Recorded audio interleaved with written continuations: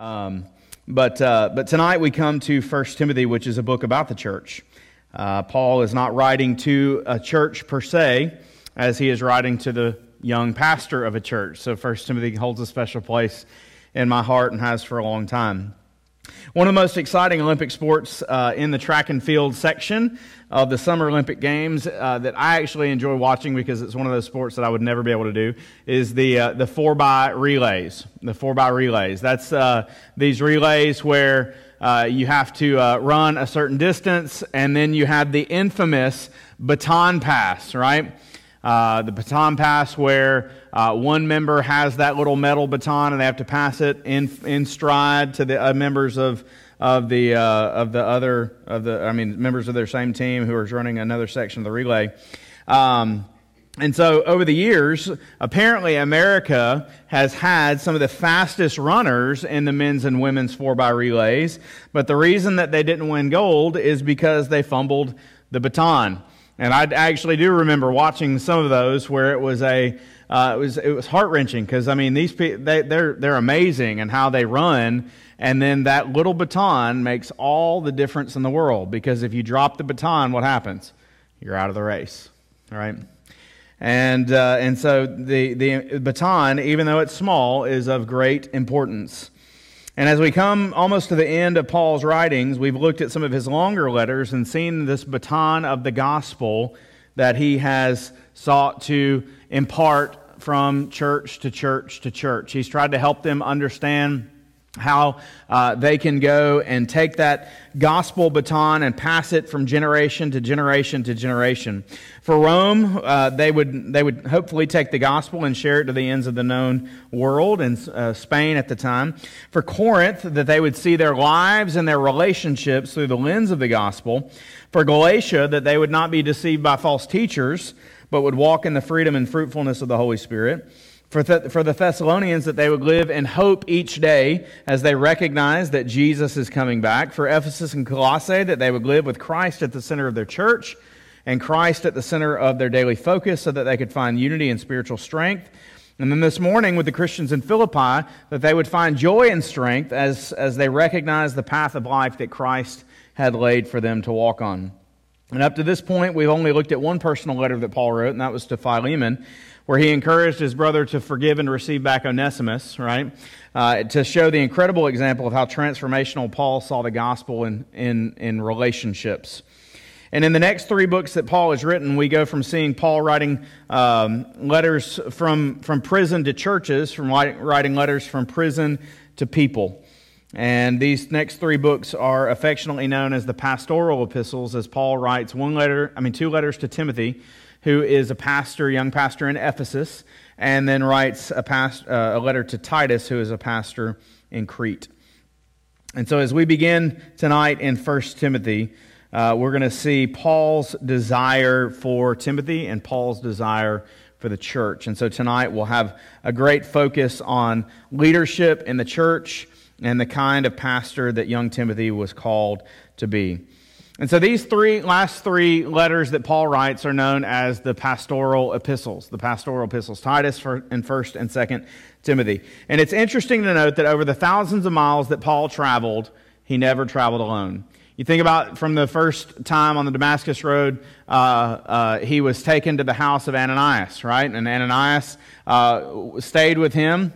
And then Paul had that period where he walked with Jesus and he was trained by Jesus. And then Paul in Acts chapter 13, he was worshiping with Barnabas, right? And then he and Barnabas went on those missionary journeys. And even when Paul split from Barnabas over the issue of John Mark, Paul went with Silas, and he over time accumulated young men who had been saved through his preaching, and Timothy and Epaphroditus and Epaphras and Luke and Mark after that relationship was restored, and so many others that we've mentioned as we've studied his letters. But Timothy is the one that in 1 Timothy chapter 1 verse 2 he calls my true child in the faith. I don't think it's far-fetched to say that Timothy held a very dear spot in his heart. In fact, so much so that when we talk about Old Testament relationships, we might mention David and Jonathan, and when we talk about New Testament brotherhood relationships, we talk about who? Paul and Timothy. It was funny, the first ever young man that I mentored, and I don't really know if I'm still mentoring him. I think we're just friends now. But his name is Timothy, Tim Mathis, and I always jokingly say that he was my first Timothy because he was one of the first young guys that I've discipled, and now he's in ministry for himself, pastoring over there in West Alabama. And so Paul had seen this great fruit in relationships. And whenever he would go to these churches, these young men who had proved faithful, he would put them in leadership positions. And Timothy was that person for the church at Ephesus. And this church played a central role even after Paul was gone. We actually know that the Apostle John was pastor at Ephesus for some 20 years before he was exiled to the island of Patmos. And so Paul loves the church in Ephesus, and he leaves his true child in the faith there to shepherd the church in Ephesus. And he wants Timothy to know exactly what he needs to be doing while he's there. And so he writes this personal letter to him, helping him understand what his ministry in the church is supposed to look like. And then in the second letter, it gets even more intensely personal as Paul recognizes that he's coming close to death. And so let's open up and look at the message of 1 Timothy. And like I said, we're just going to go through this book chapter by chapter, and you're going to see the steps that Paul lays out for Timothy to build a fruitful and faithful ministry. And so step one is to fulfill your calling. Paul jumps into it almost immediately in verse 3 that there are going to be false teachers in the church. Hearing pastors talk about this past weekend, pastors who had been in churches for up to 14 years, talk about some of the things that were embraced in their churches when they arrived there. There's always a certain degree of correction that pastors must go in and be ready to confront. Pastors must be ready to go in and confront issues, to instruct in the right path. And even though Timothy was young, Paul told Timothy he needed to be ready to confront these false teachers. And look at what they did. They taught different doctrines. The end of verse 3. They devoted themselves to myths and endless genealogies, which promote speculations rather than stewardship from God that is by faith. Ideas have what? Consequences, right? You're like, oh my goodness, I'll be glad when we don't hear that anymore. You're not going to stop hearing it. Because it's so true. It's replete all throughout Scripture. That's what Paul's saying right here. He's saying the false teachers come in, and since belief fuels behavior, truth fuels authentic faith, so falsehood fuels fake faith, right? If you are deceived in what you believe, then you won't walk in a manner according to godliness. And that's what Paul's aim is here in 1 Timothy, is teaching Timothy about how to walk as a godly young man, a young pastor, a young leader in the church. And so Paul reminds Timothy about why he's in Ephesus, to confront these issues, to correct certain people, because look at verse 6, certain persons, by swerving from a good conscience and sincere faith, have wandered away into vain discussion, desiring to be teachers of the law without understanding either of what they're saying or the things about which they make confident assertions. People are basically just blindly spouting off things that they think are true without having measured them according to the Scriptures. And so Paul knows Timothy is instructed in the Scriptures, and so he needs to go in ready to confront these things. And so in verse 15, he reminds him of the foundation of his ministry, that this saying is trustworthy and deserving of full acceptance, that Christ Jesus came into the world to save sinners, of whom I am the foremost. The commentators say that this is almost one of those, this is constructed in such a way where this must have been almost like something that was repeated often in the early church, that this is a trustworthy saying, that Christ Jesus came into the world to save sinners, of whom I am the foremost. Paul was a worship leader at heart, and he wanted his people to embrace truth, so he said it in ways that were memorable to them, much like we try to alliterate and do things as pastors when we're preaching to you. And so Paul helped them understand that Christ Jesus came into the world to save sinners, and that for Timothy, that was the foundation of his ministry. You never get away from preaching about Jesus, like we saw last week in the letter to Colossae. And if you want to know what goal you should aim at, Timothy, look at verse 18. This charge I entrust to you, Timothy, my child, in accordance with the prophecies previously made about you, that by them, by these promises made to Timothy by God, you may wage the good warfare, holding faith and a good conscience. Because if we reject these things, if we reject faith and a good conscience, we'll make shipwreck of our faith. just like Hymenaeus and Alexander have done. And look at these words that Paul says, these extremely weighty words, whom I have handed over to Satan, that they may learn not to blaspheme. Now that may sound really harsh and almost demonic. What do you mean, hand them over to Satan?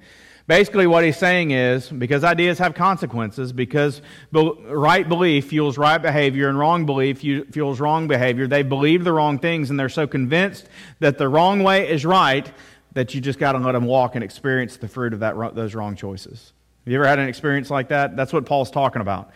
Paul's just saying, listen, you can't tell them anything, right?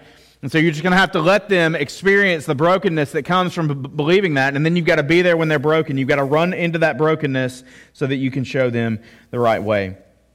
So step 1, fulfill your calling. Don't lose focus on the calling that's been given to you, Timothy. Step 2, pray, and lead in prayer. He says, first of all then, verse 1 of chapter 2, I urge that supplications, prayers, intercessions, and thanksgiving be made for all people. Now, all people means all people, but then he gets specific. All people, including kings and those who are in high positions, that we may lead a peaceful and quiet life, godly and dignified in every way. Paul recognized that it was beneficial for Timothy to pray for their leaders, that they would know the truth, that they would come to know Jesus, because if we have religious liberty, this is what Paul's talking about. If we have the freedom to share the gospel, if we have the freedom to worship, then that benefits us, and we are able to do what God's called us to do freely. And a lot of what we enjoy now as Americans is rooted in verses just like this one. Just like this one, where we have prayed for our leaders, and believers, Christ followers, have risen up into leadership in the government. And we pray for more people to rise up and go do that so that they can protect that wonderful right that we have here. But he wants them to pray for their salvation. And he wants them to pray for the salvation of everybody. Look at verse 3. This is good and it is pleasing in the sight of God our Savior, who desires that all people be saved and to come to a knowledge of the truth. And what is the truth? That there is one God and one mediator between God and man, the man Christ Jesus, who gave himself as a ransom for all, which is the testimony given at the proper time. And so you need to pray for your leaders. You need to pray for all people. You need to pray for their salvation. And then you need to lead men to pray rather than to fight. Look at verse 8. He knows that men are hotheads and can get angry quickly. So he said, I desire then that in every place the men should pray, lifting up holy hands without anger or quarreling. But it's not just the men that Timothy needs to address, it's the women as well. And Paul spends this section, verse 9 through the end of chapter 2, talking about the ways that Paul needs to correct women. Now, this is not universal to all the churches. The fact that Paul says that women should adorn themselves in respectable apparel with modesty and self-control, that's not a bad recommendation. But when he says, not with braided hair and gold or pearls or costly attire, but with what is proper for women who profess godliness with good works. Some of that's contextual, some of it's universal, right? He's saying that there's an inward principle that should be driving men and women alike. Men, don't be hot-headed and angry. You need to focus on waging war and fighting in prayer. Ladies, don't be flashy. Don't feel like whenever you show up at church, you got to show off, what the Lord gave you, just to be quite honest. That's what he's saying. He's saying, don't feel like you have to adorn yourself in all your finest jewels. The commentators think that there were ladies who were coming into church and they were wearing all this flashy jewelry, and what was happening was it was making people who were coming in, who were poor, feel like they didn't belong there. And listen, that still exists. One of the guys, I think this was from a guy from Demopolis. He said that one of his deacons heard that their church had a reputation in town that you couldn't go there unless you owned a suit. I've heard that before.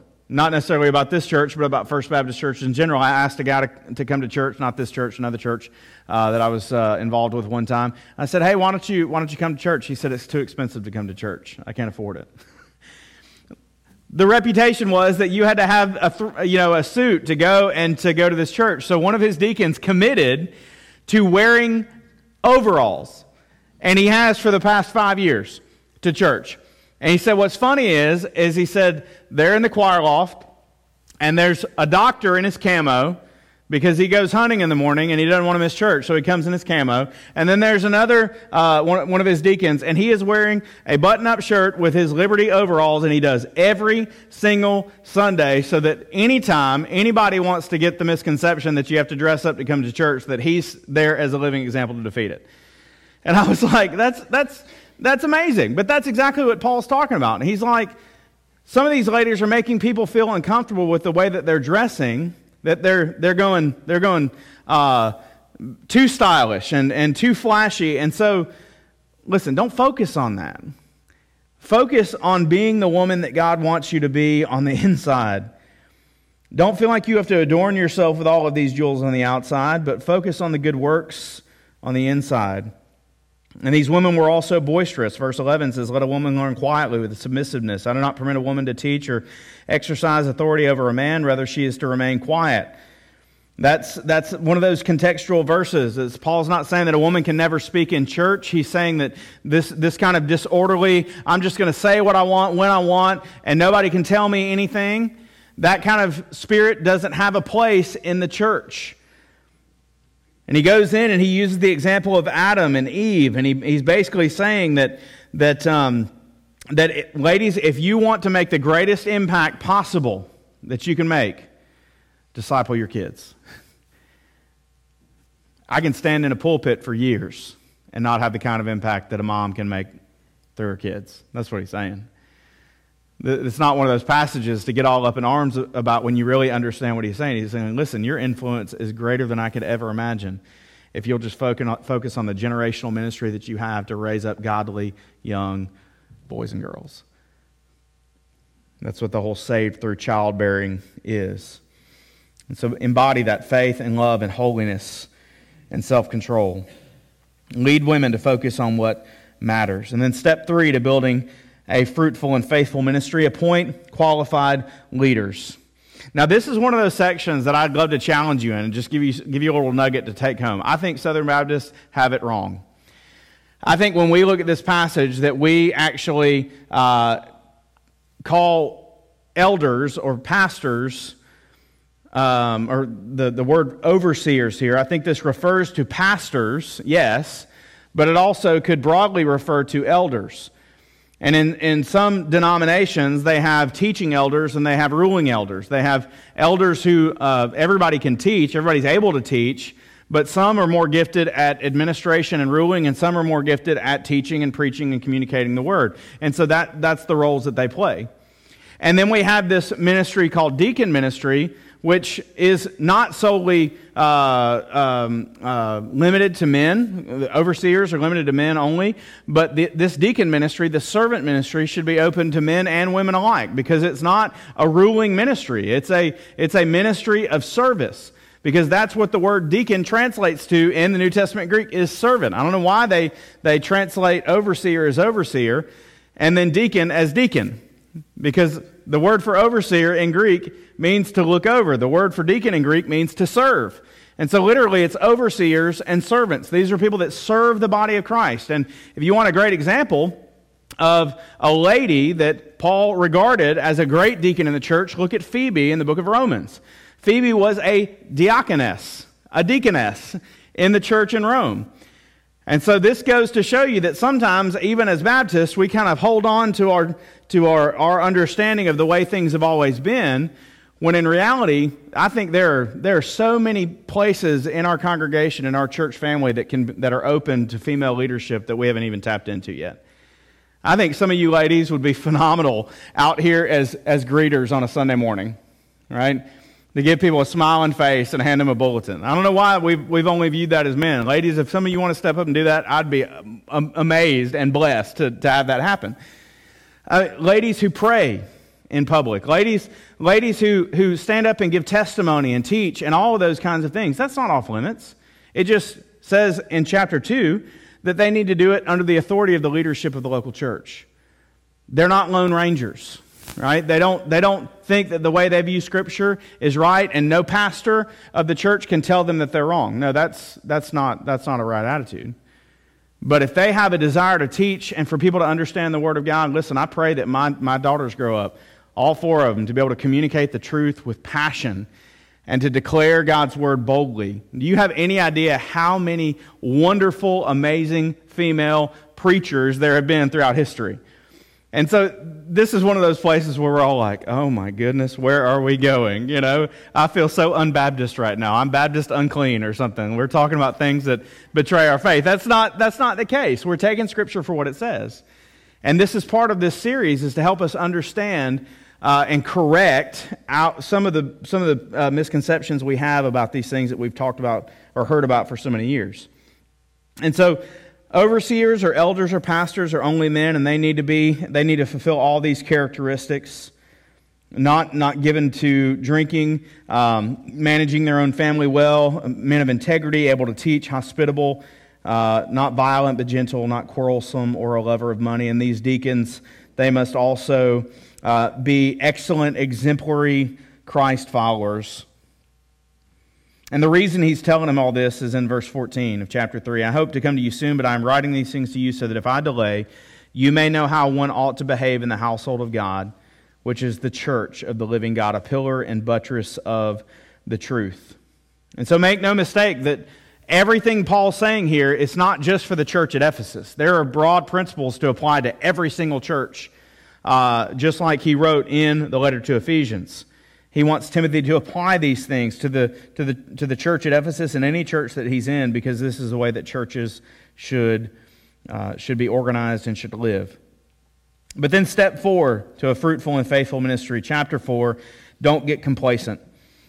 He begins in chapter 4 by saying others will swerve off into doctrinal or practical ditches, but there's a way that you can avoid doing that, and that is in verse 7. Train yourself for godliness. He says in verse 7, have nothing to do with irreverent, silly myths.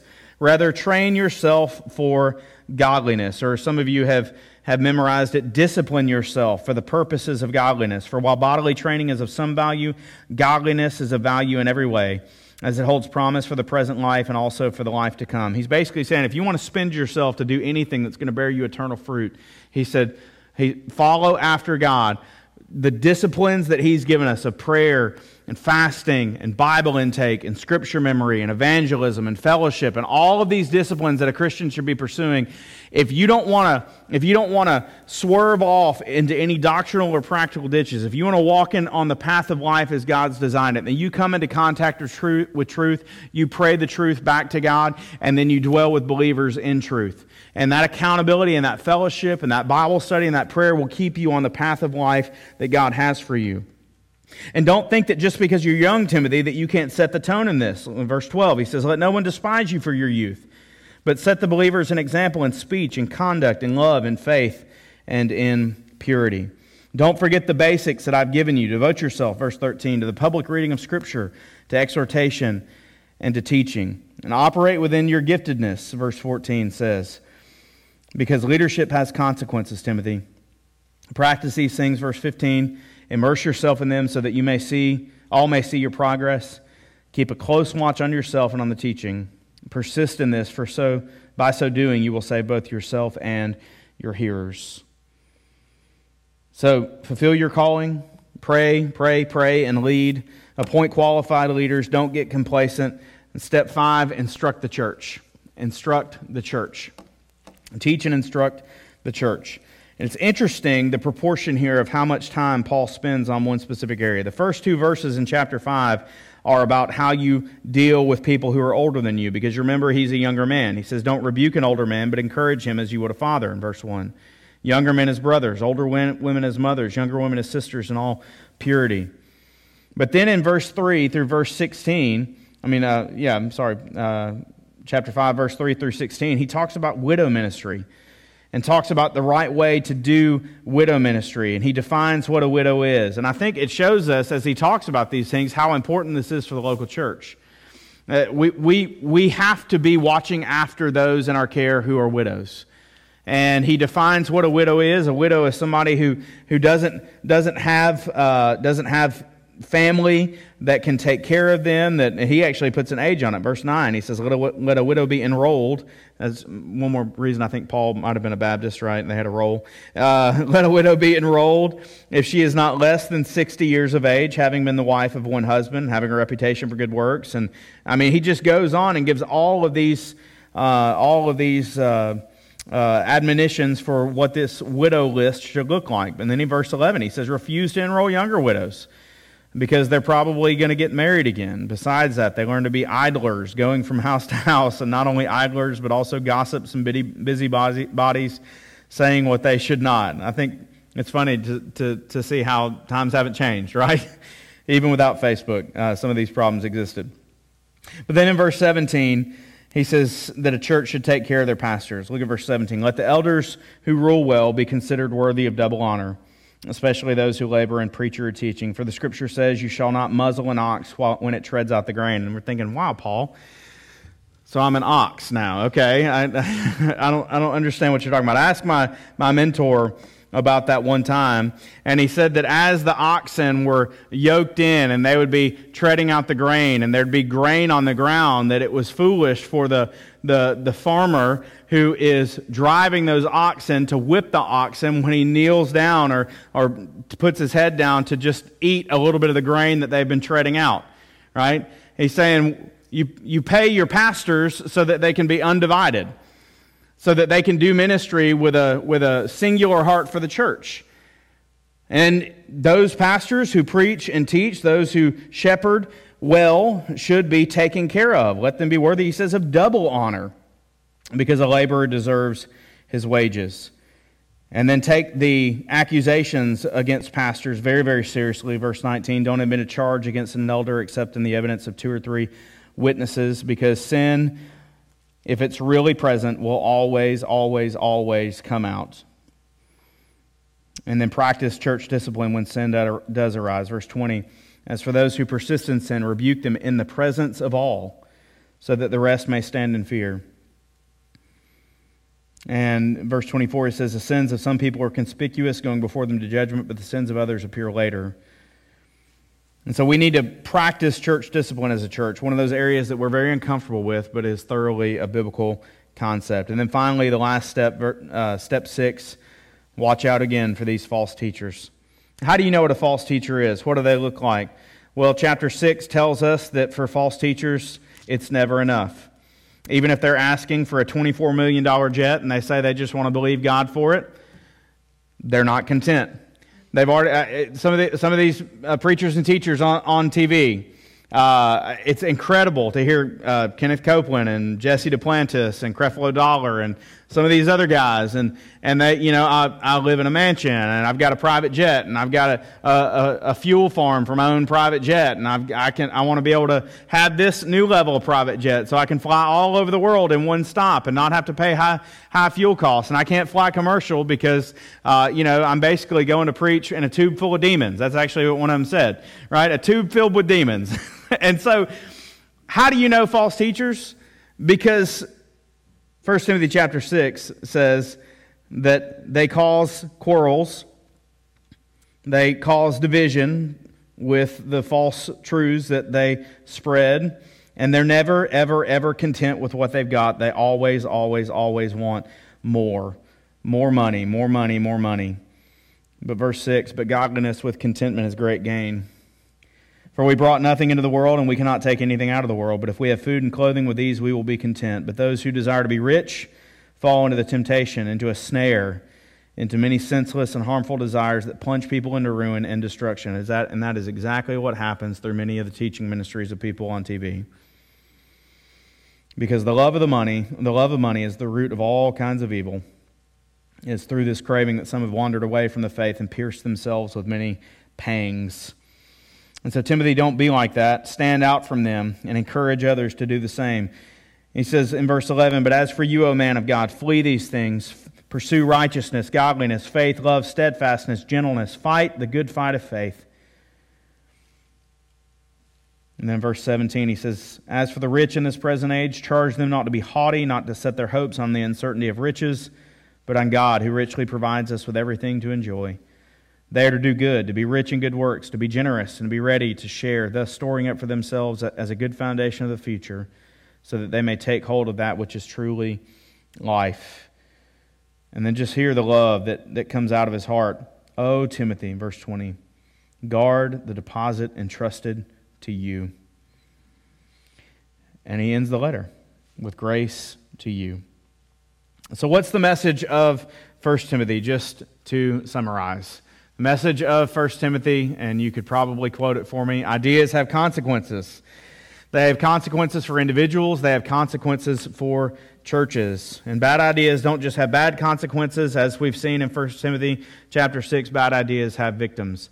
Ideas never just stay in your head. One person said this week that they always put on legs and walk out the door, right? You can't stop ideas from going forth. If they're good ideas, they go forth and they bless the people around you. If they're bad ideas, if they're false truths, they go forward and they hurt people around you. Lead them into destruction and cause them to go into ruin and to value things that should not be valued in the Christian life. And so the only way to safeguard your individual and your corporate beliefs is to constantly be examining them in light of Scripture. Why do we come every single Sunday and listen when we have a morning and evening service to an hour plus of teaching from God's Word? And why do we go to Sunday school and listen to God's Word? And why do we talk about the Bible over and over? Our kids memorize the Bible, and we have a memory verse every week. And we do why? Why is Scripture so central? It's because that's the way that you know what God wants for your life. That's the way you know what God's thinking, and that's the way you know what God's priorities are and God's heart is and what God values. We're continually examining our beliefs, our behavior in light of Scripture, but this is not something that you do in a closet by yourself. Discipleship is a community project. Paul chose to invest in Timothy and in others, and we need to choose to make ourselves vulnerable and get in relationships with people so that we can grow. And there are some people who just get this right, and our church has actually had the opportunity to be exposed to one of them who gets this so right. Fernando. Fernando is a young life missionary in the Dominican Republic. Fernando Mejia. Fernando he's in a new place of ministry, but when he was in Santo Domingo, he took his leaders on, he took a retreat. And these leaders that were on the retreat with them, at any moment in time, they were to have ready and available a leadership tree or a ministry tree. And if I could wish for anything of us, especially the leaders of First Baptist Church, if you're a Sunday school teacher, if you're a deacon, if you're a deacon wife, I would love for you to think about who would be on your ministry tree. And here's what a ministry tree is. A ministry tree was you put yourself at the top, and then you draw 3 lines. And on those 3 lines are the 3 people that you're investing in. But it doesn't stop there. Because within a very short amount of time of you beginning to invest in that person, they pick 3 people and invest in those 3 people. And so what Fernando was doing on this leadership retreat, at any moment in time, they would have to be accountable for their leadership tree. And they would not only have to list out the names of the 3 people they were investing in, but the 3 people that those 3 people were investing in. So how many is that? 4, 3, what's that, 13, 14 people, right? And then on and on and on. He said Fernando said that some of these folks, listen, they're dirt poor. They don't have they might have a cell phone, but they don't have all the technology that we have. They don't own vehicles, they don't own homes, and yet their pages are filled with names. What does that represent? That represents spiritual wealth, my friends. Listen, we can flip out our bank account and our wallets with all of our credit cards, but it's, according to 1 Timothy, that's actually more trouble than it's worth. But if you can make out that sheet with the people that you're investing in, and then the people that they're investing in, and the people that those people are investing in, what does that equal? Legacy. That's stewardship. That's prosperity. The love of money is the root of all kinds of evil, but the love of people, That's the kingdom of God. And Timothy, you need to be that kind of person. And people attending worship service on November 11th, 2018 at First Baptist Church, that's the kind of people that we need to be as well. And so the question I want to ask you tonight, just in conclusion, is who are you investing in? Who are you helping watch what they believe? Who are you challenging to walk in the truth? For you who are parents and you still have kids living in your home, absolutely. That's who you're investing in. That's who you're investing in. And that, until they walk out your door, that's where your focus needs to be. You may have a couple of others on the side, but can I tell you, as a former youth pastor and as a pastor now, if you will devote yourselves to them, then I promise you that this church and the kingdom of God will flourish because of that investment that you made in those kids over the years. Not just to bring them to church, but to pour into them spiritually and to help them watch what they believe and know what they believe and to challenge them to walk in the truth. In fact, I would encourage you to go to our church Facebook page and to look at the cover photo on there. And it talks about the greatest gift that a church can give is families who have devoted themselves to raising up godly children. It's the greatest gift that a family can give the church and that the church can give the world, is a number of families who are devoted to raising up godly children. And so who are you investing in? But then I would ask you, who's above you in your tree? Who's investing in you? I'm such and such age, Ryan. Nobody's investing in me. You need to pray for somebody to invest in you. Maybe I'm the one investing in you, but maybe it needs to be a little bit more personal than that. I pray that you can have somebody, even an accountability partner, who would invest in you, that you could have their correction, you could have their prayers, you could have their encouragement, you can have those little text messages that come when you really need them most, or those little verses of Scripture of people trying to encourage you. You see, if 1 Timothy is about anything, it's about the church, but the church is made up of people living in relationship with one another. And you remember what we saw last week, broken people in broken relationships with broken people who are being made whole is a perfect showcase for the gospel of Jesus Christ. That's what God's trying to do.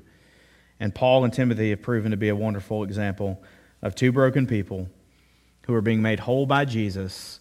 They're pursuing the same cause, and they're making a great impact. May God make us the kind of church that is filled with people like that.